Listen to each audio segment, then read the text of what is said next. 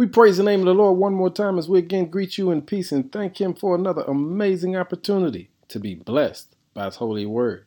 Family, don't forget, please download the St. James BC app so that you can continue to get the daily devotions. Our word for today is, who are you walking with? There was once a fox getting ready to be eaten by a lion, and the fox said to the lion, "Don't eat me, lion, for I am the most feared animal in the jungle. Let me walk with you, and you'll see." So the animals began to walk, and as the fox would walk through the jungle, all the animals would start fleeing, running away at the very sight of what was taking place. Fox looked at the lion and said, "See, I told you, I'm the most feared animal in the jungle." Here's the moral to the story. All of the animals were not running from the fox. They were running because of who the fox was walking with. The fox was walking with the lion.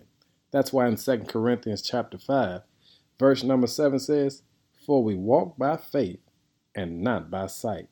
When you walk with faith, meaning walk with the Lord, things begin to open up for you, flee from you, not because of you, but only because of who you're walking with. So let me raise that question with one more time. Who are you walking with? Are you walking with the Lord, or are you walking by yourself? When you walk with the Lord, there's a presence over you. There's a covering.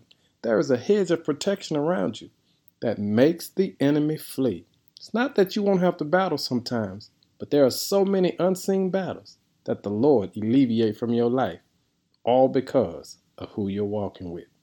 Check your walking partner today and give God glory, for we walk by faith and not by sight.